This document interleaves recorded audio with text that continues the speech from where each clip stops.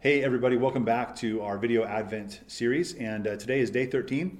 The title is The Real Redeemer. We're going to be in the book of Hebrews, chapter 9, verses 9 through 14. Yesterday we talked about the real Redeemer and the replacement, right? So the idea that there was a shadow that kind of showed off the real thing, but then Jesus is the one that's the real thing, the replacement for the shadow, and that's who we really want to embrace. The shadow isn't good enough, and we kind of build on that today as well in the book of Hebrews. So chapter 9, verses 9 through 14, it reads this. This is a symbol for the present time, during which gifts and sacrifices are offered that cannot perfect a worshiper's conscience. They are physical regulations and only deal with food, drink, and various washings imposed until the time of the new order. But Christ has appeared as a high priest of the good things that have come. In the greater and more perfect tabernacle, not made with hands, that is, not of this creation, he entered the most holy place once for all time, not by the blood of goats and calves, but by his own blood, having obtained eternal redemption. For if the blood of goats and bulls and the ashes of a young cow, sprinkling those who are defiled, sanctify for the purification of the flesh, how much more will the blood of Christ, who through the eternal Spirit offered himself without blemish to God, cleanse our consciences from dead works so that we can serve the living God? Now, I know that's a mouthful, and you might have been like, I'm totally confused. You lost me. Let me just kind of tell you what this is. Christmas brings us a priest who goes to God on our behalf. So the old system, what they're talking about here is the sacrifice of goats and calves and the burnt offerings offered. These are offerings that were offered for the sins of people, and priests would go in and do those things yearly to take care of the sins of people. And it was people's.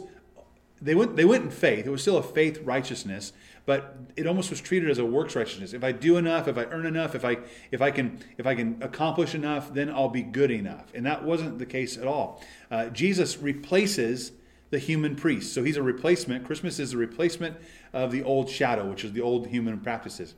And those practices are weak. Those old priests are weak, and they're insufficient, and they're all dying, right? They're not going to be what will always last and sustain. Christ is our great high priest. He is strong.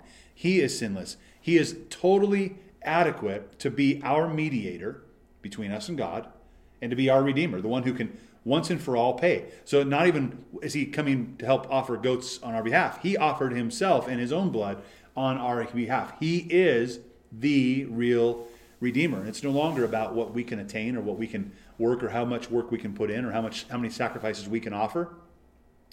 We are saved and redeemed through Christ by faith. And we see that in Ephesians 2, 8 and 9. It says, you are saved by grace through faith, and this is not from yourselves. It is God's gift, not from works, so that no one can boast. Listen, we all have a deep need for our sins to be forgiven. And so we have a deep need for a Savior. And that Savior is not our sacrifice. That Savior is not how good we are. That Savior is Jesus and his sacrifice. You might think you're doing okay. You might think you're holding it all together, but that's the lie. And we try to keep ourselves busy with doing the best we can, especially and frankly during this holiday season, right? During Christmas, we try to prepare everything just right. We want to get a balance everything on everything. We want to balance everything out. We want to make everybody happy. We want to be the ones that come through for the win, and we just want to get to the first of the year having made it and earned a breather. And that's not what Christmas is about. That's not what this Advent season is about. Good luck on trying that. There needs to be a different reality, right? The reality that says just get through it and do the best you can, that needs to stop being the reality of what we think of during Christmas. Instead, Christmas should remind us that Christ came and did what we could never do, what we could never accomplish on our own. That he is our hope, and he is our joy, and he is our supply. Today, remember what he has done and live like you have rest in him.